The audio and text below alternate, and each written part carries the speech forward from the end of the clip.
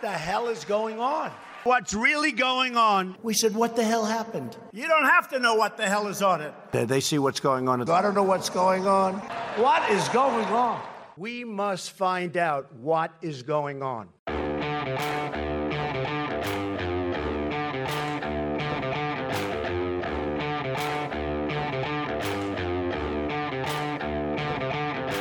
Hi, I'm Danielle Fedka. And I'm Mark Thiessen.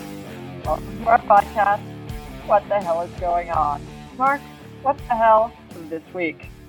Well, what the hell is going on is we are in a battle royale in the national security world behind the scenes while everybody's focused on counting votes in Georgia and other places. Donald Trump is counting troops, and he thinks we have too many in Iraq and Afghanistan, and Somalia too, by the way, and was making a big push to get down to zero before he leaves the White House.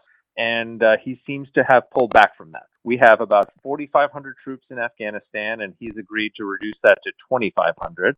And then we have about 3,000 troops in Iraq, and he's agreed to reduce that to 2,500. So he basically cut the troops in Afghanistan in half and a small reduction in Iraq.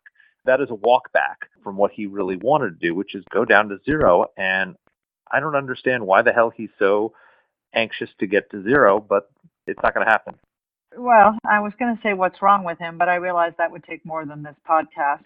So let's talk about this. Let's take the devil's advocate position for a second. We've been in Afghanistan for 19 years. We've been in Iraq for 17 years. We've been in Syria for almost 10 years, on and off. None of these places has given us much joy. Certainly in terms of the investments we've made, Syria less so, but let's say Afghanistan and Iraq, we've made all these investments and they're still, what's the foreign policy term I'm looking for here? Oh yeah, a shit show. Why is Donald Trump wrong? Well, so here's the thing. The reason that Donald Trump is wrong is that we're not there in the levels that we were before. We are not there doing nation building. We're not even fighting the Taliban in Afghanistan, really, at this point. The Afghan security forces, there's about 300,000 of them that are doing that. We have now countries with friendly governments that are allowing us to keep our boot on the neck of Al-Qaeda and ISIS. First, the terrorist network that attacked us on 9/11 and would still like to attack us. And second, the terrorist network that would love to eclipse Al-Qaeda and be the next one to attack us here in the homeland. So what we're doing there with a very, very modest investment of personnel is keeping them from becoming safe havens for terrorists, which is the reason we went in the first place. And that part of the mission has been, despite many twists and turns and mistakes along the way, been very successful. So we got the Biden administration coming in, and you've got Joe Biden, who's, literally gotten everything wrong from almost everyone's perspective when it comes to Iraq. He supported the invasion, then he imposed the surge, and then he supported Obama's withdrawal, which led to the rise of ISIS. So literally he's gotten everything wrong, no matter what your perspective on Iraq is. And, he wants to withdraw too. And so I would understand if we had 100,000 troops in both countries and saying, why are we there for so long? I would understand if we had 50,000 troops in each of these countries. We got more troops in Italy than we have in either one of these countries. And the troops in Afghanistan and Iraq are actually doing more on a daily basis for our national security than the troops in Italy are doing, because they're going and whacking terrorists so they can't come kill us here at home. I understand the desire to draw down our mission. I understand the desire not to be in an endless war with the Taliban and trying to build Afghanistan or Iraq into, Jeffersonian democracies. But whacking terrorists, that seems to be something that everybody supported. You'd think that, wouldn't you? It would be nice if that were the case. But of course, that's not the case. And I have to say, part of the reason it sounds like everybody agrees to the opposite, because both Right. Biden and Trump want to pull out and get down to zero. Right, but here's the problem, and this is really where we start talking about dereliction of duty on the part of our national leaders. This started under Barack Obama. It continued without abatement under Donald Trump. Our commander-in-chief, who so enjoys the pomp and circumstance of that title, is completely uninterested in talking to the American people about the mission that we face. When you don't talk about the mission, when you don't talk about why our troops are there, when you don't talk about what it is that we face and the risks that we face in their absence, then of course everybody's going to say, I want my boys and girls home. And I completely get that. But in fact, this is an unvirtuous circle that has been created by our national leaders because they are feeding off of their constituents, and their constituents are feeding off of the fact that they have no idea why we're there. Well, that's right. But 100%. But look, when I was in the Bush administration, a week didn't go by where the president of the United States didn't report. And of course, it was a very different point in both of the wars there, where he didn't go and report to the American people on the progress on the ground, remind them of the reasons why we were there, and ask for their support to complete the mission. And then Barack Obama came in, and he didn't want to complete the mission. He wanted to get out. And so he stopped reporting to the American people about the threat, about the dangers. He agreed to a surge briefly in Afghanistan, but as our guest Jack Keane will soon tell us, didn't fully fulfill what the commanders needed for it, so it failed. And he pulled our troops out of Iraq prematurely, which led to the rise of ISIS and a terrorist network that has carried out hundreds of attacks in hundreds of countries around the world. And it took, us a decade to beat them back down and take them out of their caliphate. And then Donald Trump came in and basically was indistinguishable in terms of what he wanted to do from Obama, except that he was going to knock out caliphate first and then get out. So he never reported to the American people on the importance of the mission. So for 2 administrations now, nobody's been saying to the American people, here's the danger these terrorists pose. And we've sort of gone on, without getting an attack on the homeland and thinking, well, that's a threat from 20 years ago. We don't have to worry about that anymore. That's exactly right. Here is the challenge. If you are now a junior in college, you were born after 9/11, and you have absolutely no idea what investment it takes in order to maintain your safety. You just don't. You have no idea, and very few people have bothered to try to tell you. So the assumption is, if we are not there, things will be fine, because things are fine now. But you can extrapolate from this. This is my whole beef in foreign policy.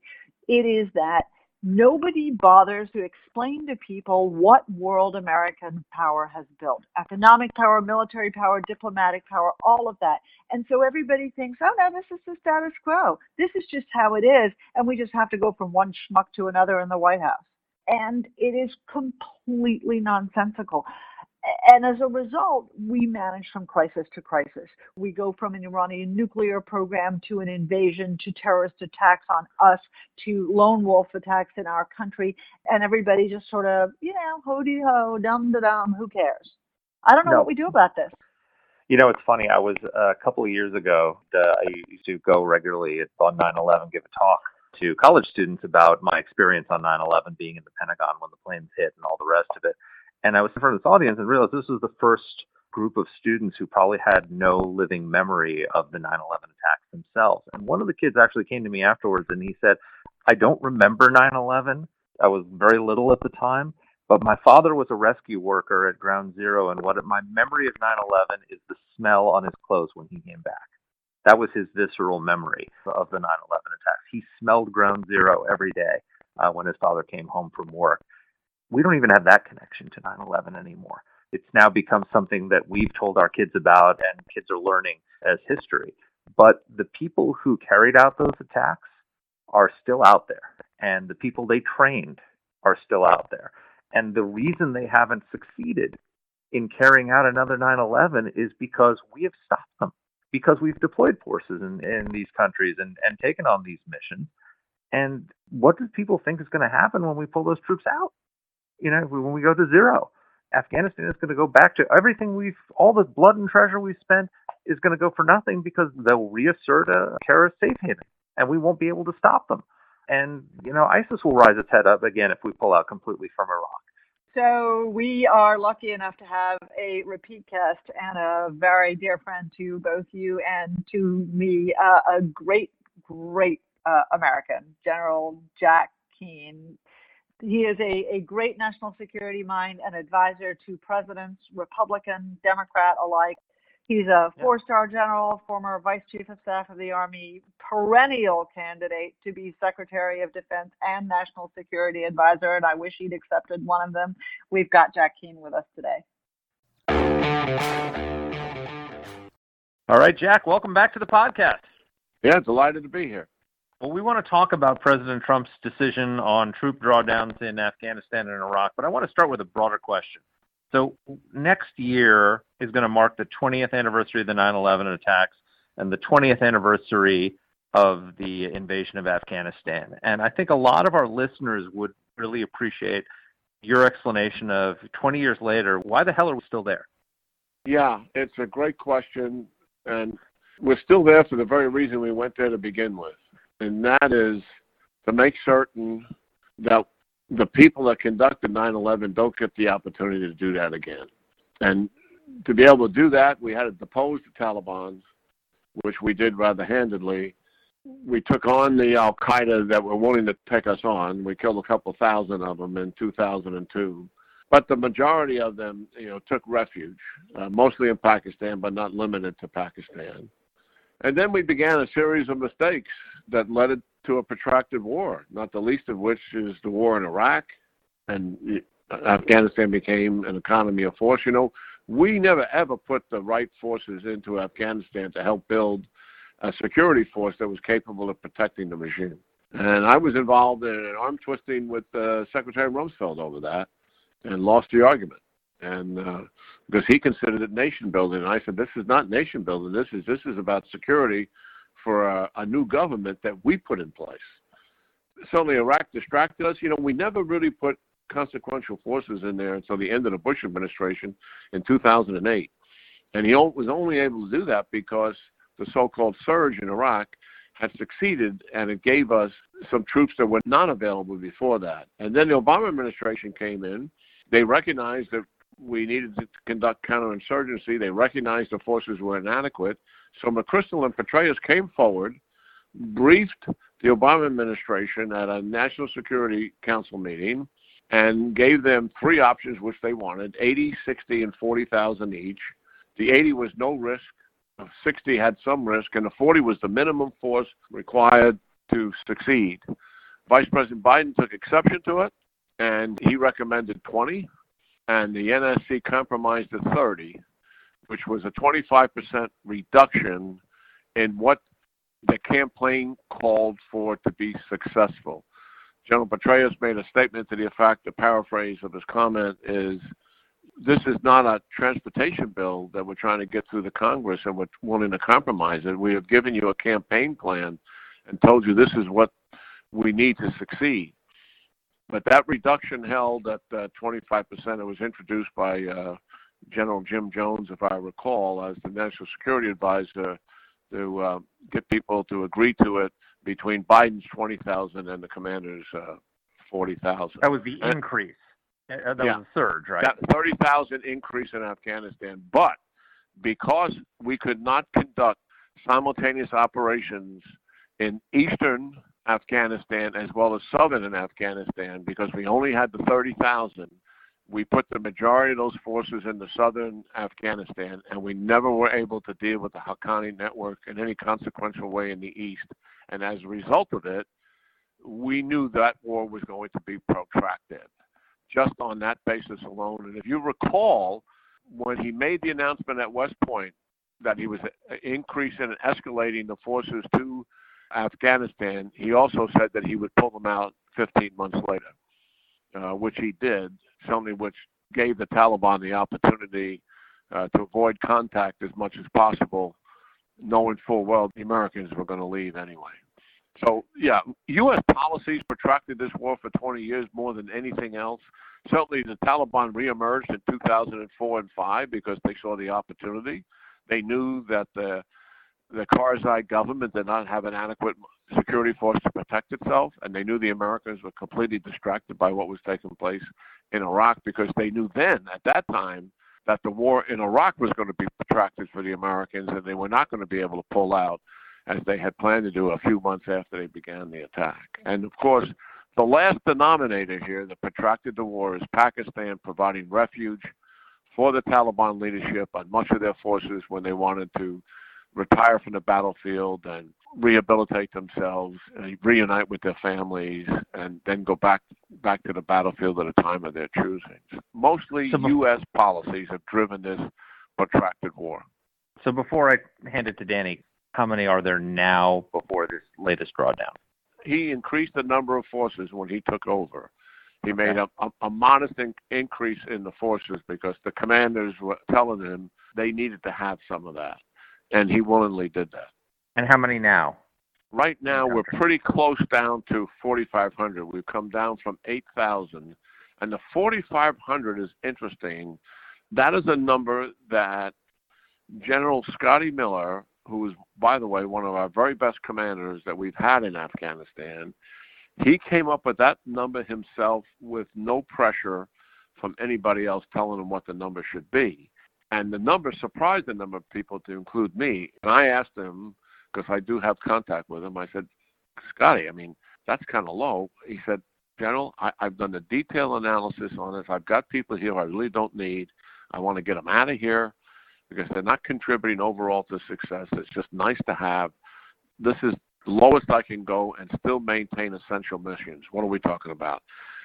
Some representation with the Afghan security forces to assist them on big picture things, but also to help coordinate for the use of air power, which is critical, U.S. air power, and also some coalition air power. Second, a significant intelligence capability that exceeds the very good human intelligence that the Afghan security forces provide, but it's our technology and our interaction that has helped us, and the work that NSA does that has been instrumental, and then a counterterrorism force. Those are the things he felt he had to have. And at 4,500, he believed that was essential. And that's the number we're at now, pretty close to it. We're coming down from 8,000. And now, of course, we have a new number. 4,500. These numbers are obviously informed by, military calculations about what we need not just to fight the enemy, but also to support our troops on the ground and to maintain their own security and logistical trains. Okay, why is 2,500 not enough? Well, first of all, you're absolutely right. As I mentioned previously, the 4,500 was based on some very detailed analysis by General Miller and his command. And I was very impressed with it because I thought the number would likely be larger than that, but he was adamant that he didn't need the other forces to perform the essential missions. Now, listen, I give the president some credit here for what? I give him credit for not pulling out of Afghanistan, and because that is what he really wants to do. I know that from my own interactions with him on this subject, and I know as recently as last week, he still wanted to pull out of Afghanistan, and he had people telling him, largely the new people brought into the Pentagon, telling him that we can get down to zero. And certainly he was inclined to do that, but he didn't do it. And why is that? Well, because his more established national security team that he has around him, particularly the chairman of Joint Chiefs, Secretary Pompeo, and somewhat National Security Advisor O'Brien, informed him that the conditions were not really favorable to get down to zero. And what am I talking about? Well, first of all, we got negotiations for a peace agreement going on between the Taliban and the government of Afghanistan. Those negotiations are completely stalled. The United States and the government of Afghanistan particularly have wanted a ceasefire prior to going into these negotiations, and that should have taken place as a condition for the negotiations. It did not. And as a result of that, indeed, the Taliban have increased their level of violence 50% against the Afghan security forces. And what that's demonstrating is a lack of seriousness on the part of the Taliban to get a negotiated settlement. So the president was informed of that. The second thing is, and if we pull out completely to zero, will lose any leverage over the Taliban and also undercut the government of Afghanistan. And the other reason is that resident in Afghanistan are Al-Qaeda and ISIS, and there's no demonstrable evidence whatsoever that the Taliban have the political will to do anything that would interfere with the Al-Qaeda's desire to rebuild a sanctuary in Afghanistan, nor do they have the capacity to eliminate the ISIS sanctuary that currently exists. And that's based on U.S. military analysis of Taliban's limitations. So you put those two reasons together, and the conditions are not favorable to pull out the zero. So we did not pull out the zero. But how did we get at 2,500? Well, that was just an arbitrary number, not based on any informed analysis from Afghanistan and the military commanders there. Arriving at 2,500, I'm speculating to show the fact that while the president is not getting out of Afghanistan as he promised, he's willing to further reduce our forces. And it would be far better if we just held at the 4,500, which is a very solid number in terms of what the capabilities are. I just don't understand the president's desire to get to zero. I mean, I would understand if we had hundreds of thousands of troops, or even, many tens of thousands of troops deployed there for 20 years, and we were engaged in policing and nation building and all the rest of it. We've got a small number of troops, far fewer than we have in Korea, far fewer than we have in Germany, far fewer than we have in Italy, and they're not policing Afghanistan. They're not nation building. They're whacking terrorists, right? I mean, is that basically what we're doing at this point? I totally agree with that assessment, Mark. I mean, I've been frustrated by this myself. I've had discussions with the president over this issue, and also in keeping forces in Syria. And the way I've tried to approach it is, one, we've always kept forces post-conflict, and you just mentioned it, in Europe, Germany, Italy, in South Korea, in Japan. We have 40,000 in Japan, and even in Eastern Europe, we still have forces there post peace settlement deal in Bosnia-Herzegovina. And we've done that to help to achieve a level of stability.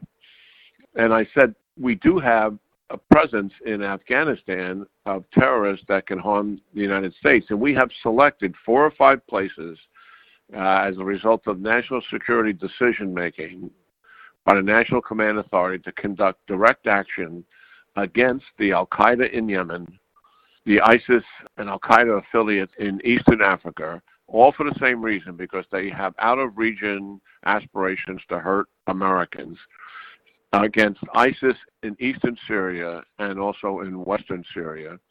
And we want to maintain a presence in Iraq, less for military reasons, but more for political reasons, to give the government of Iraq some leverage to push back against the Iranians' desire to unduly influence them.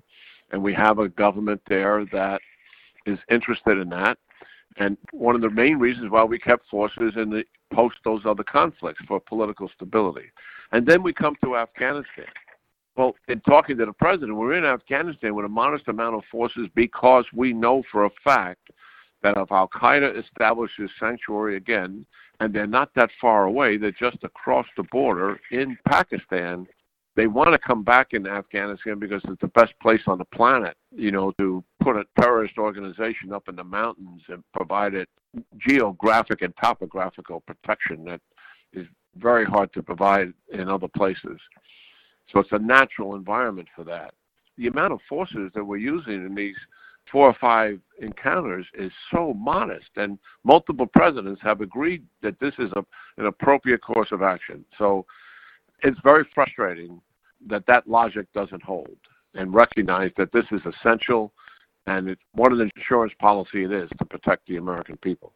Jack, I have 2 follow-up questions for you on that. The first is political, and the second is actually about the strategic demands that are on us to remain in Syria, Iraq, and Afghanistan. But first, the political question. The reality is that while I disagree with Donald Trump on this, the person who doesn't disagree with him is Joe Biden. Part of the Democrat platform was to withdraw all of our troops from all of these theaters immediately. What is going on with, this isn't a Republican problem. This isn't a Democratic problem. This is an American problem. What's going on with these guys? What I understand Biden's position to be, and I can only speak to Afghanistan, is that he's advocating that we maintain a small residual force there because of the counterterrorism mission. So I think if that is indeed the case, he is likely in agreement. It may not be at the 2,500 level, but he's likely in an agreement that he's willing to listen to what the military commanders believe would be the essential force to be able to accomplish that mission. That's what I think is happening, at least with Afghanistan. I can't speak to the other. I mean, it's somewhat shameful that we haven't, in this entire campaign that we just completed a couple of weeks ago, that national security and foreign policy hasn't even come close to being addressed adequately in the campaign and not even in the debates. That's completely right. Look, we've bemoaned this before. You know, national security matters when people die. And unfortunately, preventing people from dying doesn't rise to the level of a presidential campaign. Another question for you that I don't understand, and this is a setup because you know what I think and I know what you think, but I still think it's worth pulling this thread. News reports suggested that Donald Trump's advisors had to talk him out of attacking Iran prior to the transition to a new president in January. At the same time, if you ask yourself who benefits most from an American withdrawal from Iraq, from Syria, and from Afghanistan, the biggest beneficiary of this is Iran and their allies and their proxies and their forces. Do you, in talking to the president, have any understanding of why he doesn't see that? I don't know the answers to all of that, but here's what I do know. I completely agree that Iran, who has the United States on their western border in Iraq and the United States on their eastern border in Afghanistan, has always wanted it as a major objective to get us out of there. They really cannot accomplish the domination and control that they want to have of the region as long as the United States is there. And that's why they began a campaign to kill us back in the early 1980s by blowing up our embassies and blowing up our barracks and et cetera, to drive us out of the region. So yes, strategically, that is a major objective of theirs. And at times it appears like we're falling right into their hands and, you know, giving them a gift we don't have to give them. And is part of my frustration. Dealing with what has happened recently on Iran, from the perspective that I have, is that as a result of the recent IAEA report that dramatized that the Iranians were increasing the amount of enriched uranium and therefore the use of advanced centrifuges to achieve it, had grown somewhat substantially over where it was. They identified it as about 12 times as much, not near weaponization yet, but getting close to a point where the pathway to weaponization would be dramatically reduced. So the report on the surface of it gave people some concerns. The only thing that I can say with certainty on this is that when the president met with his advisors and they took him through options against the Iranians, and, you know, we take commander-in-chief and presidents through options, you know, routinely. It's not unusual to do that. But as all those options were being considered, the kinetic options dealing with some type of air or missile strike at the Iranians was dismissed as not a viable option for all the obvious reasons. It would likely, at least at this time, lead to a war with Iran. And then other options dealing with offensive cyber and espionage campaigns. I don't know where we are on those. I do know that we have had success with offensive cyber against the Iranians and their nuclear enterprise going back a number of years, and also we have used offensive cyber against them, as the president admitted with Mark in an interview with him in the 2018 election, and the director of Cyber Command just admitted a week or two ago that they've had some success in offensive cyber against the Iranians in this election campaign. So I'm convinced, and we use offensive cyber after the drone attack when we decided not to do a kinetic attack when they shot down our American drone.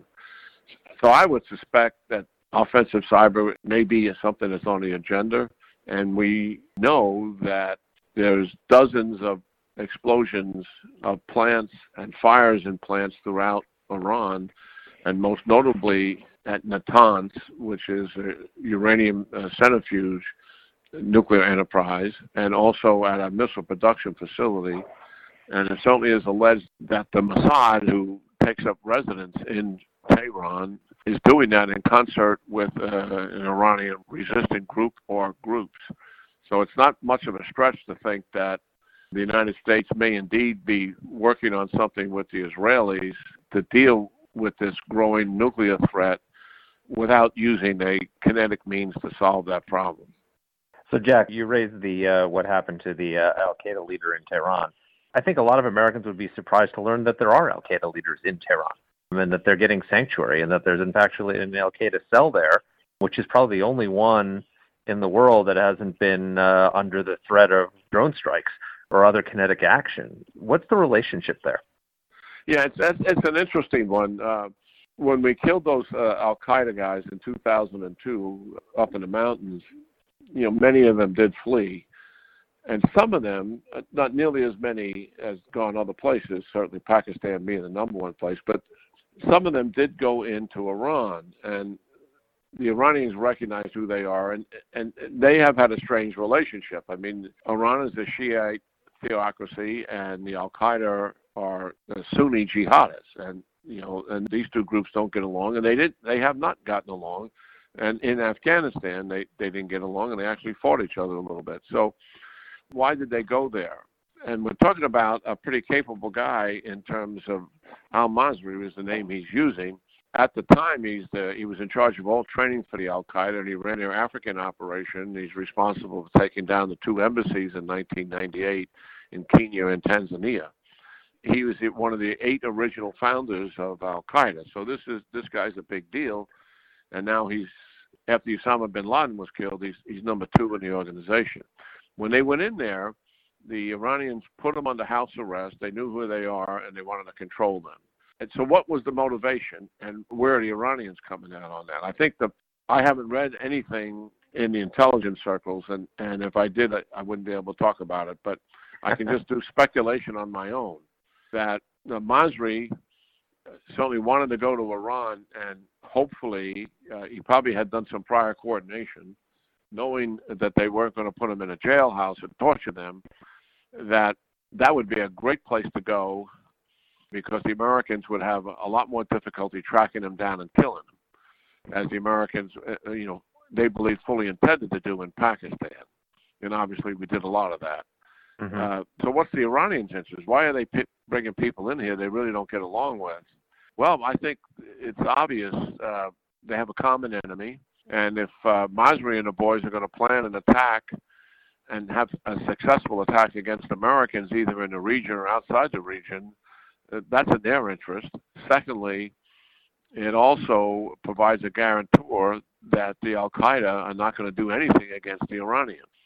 Because when you have somebody so high in their leadership that is there and other assistants, and as you know, for a time there, he had Osama bin Laden's son there with him before he was killed.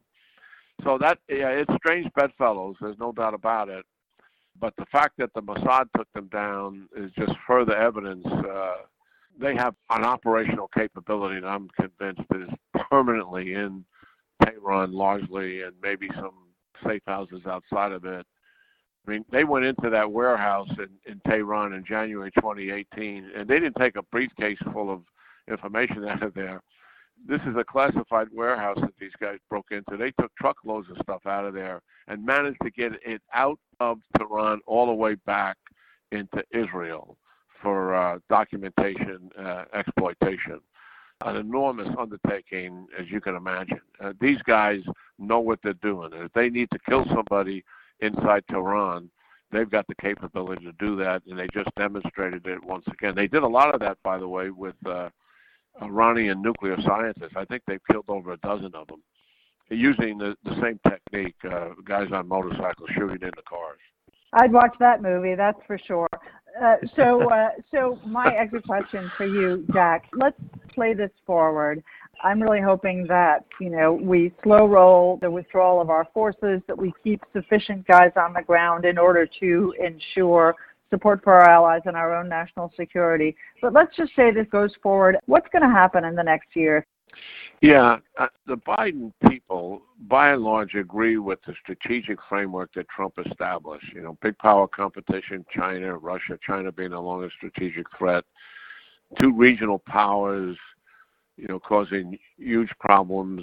North Korea brandishing the use of nuclear weapons, and even though that rhetoric has gone down, and so is the testing, it remains to be seen what happens next.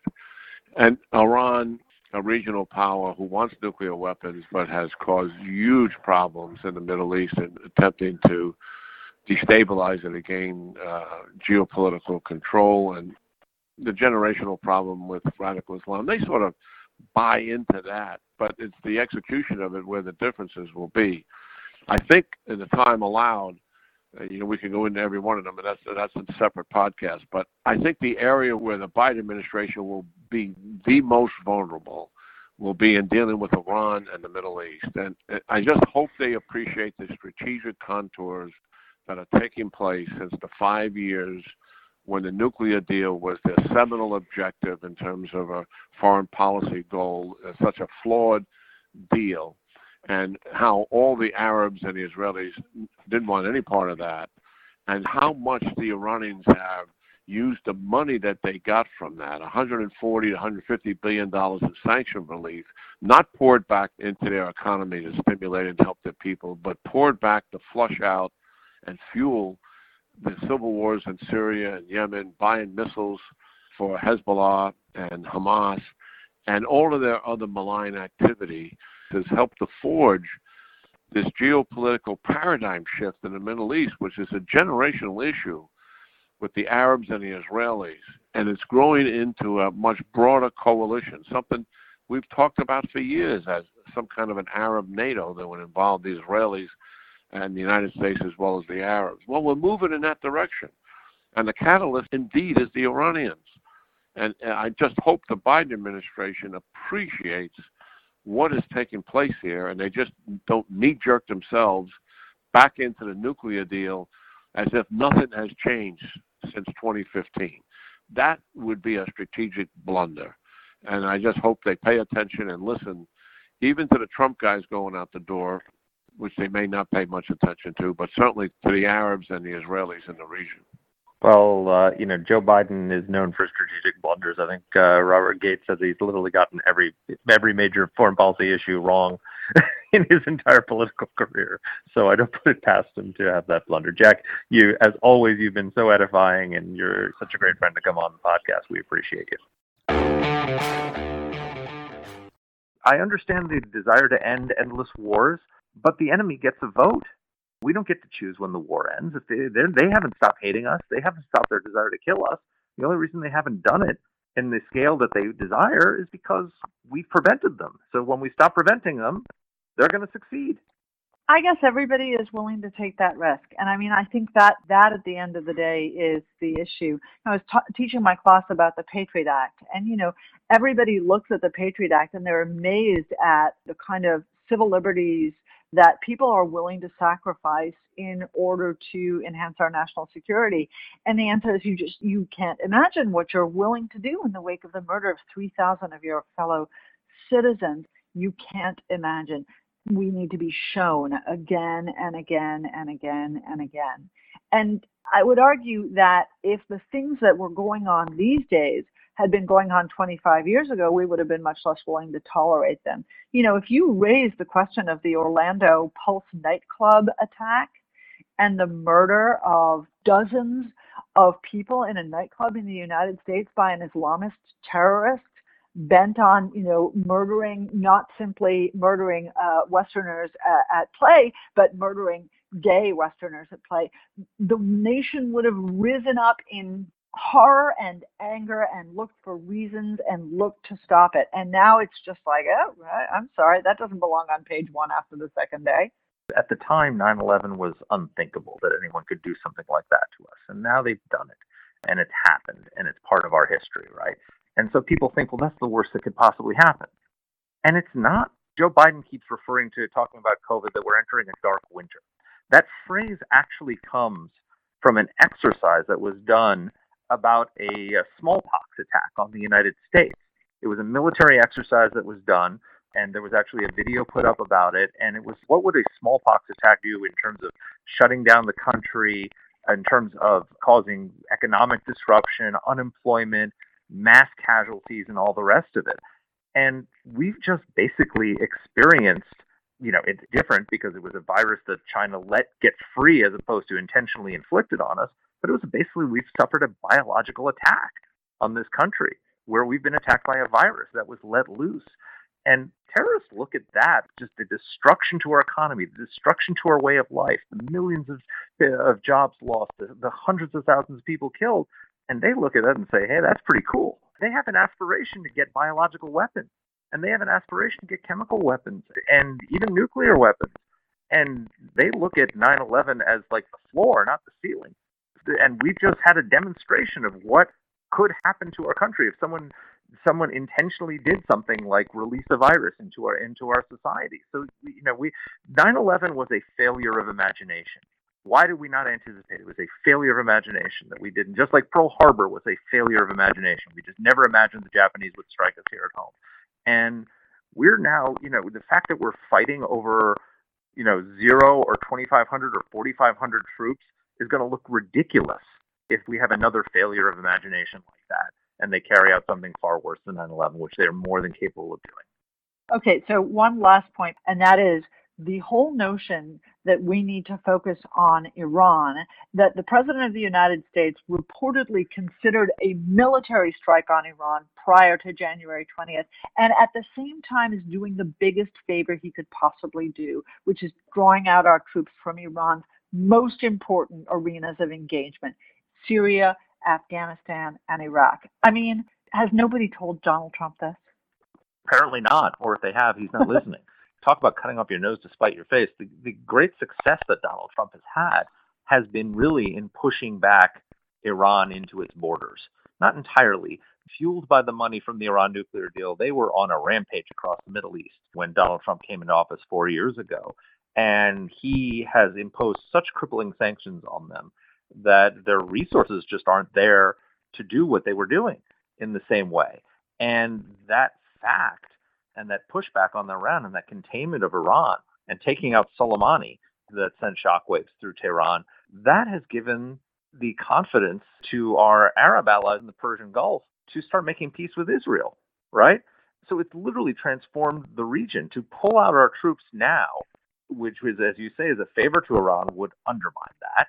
And to re-enter the Iran nuclear deal and start lifting all those sanctions and letting them build up the resources would also do that. So there's a lot at stake here because really the Trump administration, it's one of its great successes, has been forging the first Arab-Israeli peace in a quarter century. And I don't think that anyone's connected the dots the way you just have to the fact that you want to undermine that. A good way to do it is to pull out of Afghanistan and Iraq.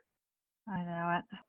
I hope that in their final moments of courage, the few national security officials that haven't been axed actually have the guts to stand up and tell a little truth to power rather than running to the newspapers to salvage their own sorry reputations. I hope that's what some of them will do in the final weeks of the Trump administration.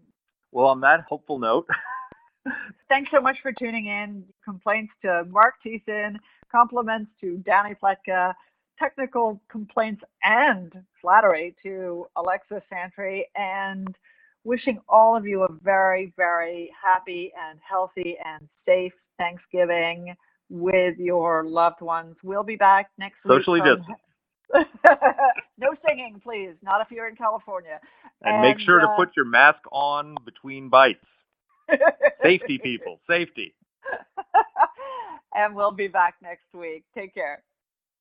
And our team here at AEI is Alexa Santry, Matt Weinset, Jen Moretta, and Macy Heath. Let us know what topics you'd like us to cover. You can get in touch with the show by emailing us at whatthehell@aei.org. Or you can reach us on Twitter. I'm at @dpletka. And I'm at Mark Thiessen. That's Mark with a C.